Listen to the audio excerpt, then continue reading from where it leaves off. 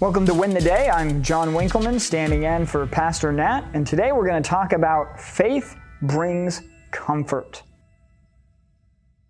I have a favorite kind of news that I like to receive. No, it's not political news. It's not the weather or sports or even local news. My favorite kind of news is, drumroll please, good news. I like good news. Most of us have had moments in our lives where we received bad news that we will never forget. I know I do. And yet mixed in and around those moments are times when I have received good news. Recently, one of those moments was the almost miraculous recovery of a newborn girl who had to be rushed to surgery. Proverbs 25, verse 25 says this: "Like cold water to a thirsty soul, so is good news from a far country." In 1 Thessalonians chapter 3, verses 6 and 7, Paul writes about the good news he received about the Thessalonians from Timothy. Let's read those verses. "But now that Timothy has come to us from you, and has brought us the good news of your faith and love, and reported that you always remember us kindly, and long to see us, as we long to see you. For this reason, brothers, in all our distress and affliction, we have been comforted about you through your faith." In the early part of this chapter, Paul expressed his fear that the Thessalonians might have been led away from the faith by their trials and the temptation of Satan. Paul was so concerned that he sent Timothy to them to establish and encourage them. In the two verses we just read, Paul records his response to Timothy's report about the Thessalonians. Timothy brought good news of their faith and love. This is such an important combination.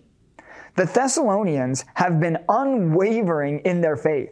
They have held firm to their belief in God and His Word. But there is more than that.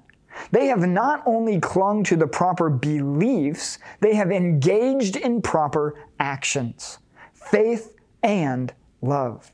When our faith is what it should be, it motivates us to love.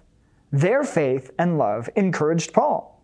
He is also encouraged by how they think of him. The Thessalonians remember Paul kindly and long to see him, just like he longs to see them. There are few things as comforting as love returned. Paul loved the Thessalonians, and they loved him. Here's the tricky part. The only way they knew of each other's love is because they told one another. As brothers and sisters in Christ, we need to tell one another of our love with words and actions. Paul says they always remember him kindly. I don't know about you, but I'm fairly confident that there are some people in this world who do not remember me kindly. This is a goal to strive for, though. In verse 7, Paul tells the Thessalonians that he is comforted by them. The faithfulness, growth, and maturity of the church in Thessalonica has brought comfort to Paul and his companions, quote, "in all our distress and affliction."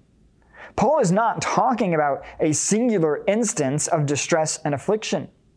The idea here is that Paul and his companions are continually facing times of distress and affliction. What gets them through these difficult times is knowing that the believers in Thessalonica are faithfully following Jesus. Paul says their faith brings him comfort. If someone were to deliver news of you and me to Paul, would it be good news? Would Paul be told of our faith and love and our desire to fellowship with other believers? Or would Paul be told with a shaking head of how trials and temptations have drawn us away? Brothers and sisters, we have the Holy Spirit living inside of us, and we have everything we need to walk in faith and love. Let's live so that all who see us see evidence of our faith and love. Hey, I hope you enjoyed the message today. If you'd like to go even deeper, join us in Go Tandem. Go Tandem is our spiritual fitness app to help you move closer to Jesus each and every day. So download Go Tandem on your mobile device. Oh, and by the way, This service we offer is at no cost to the user or even to the churches who benefit, but it does come at a real cost. Would you consider partnering with us at backtothebible.org? That's backtothebible.org.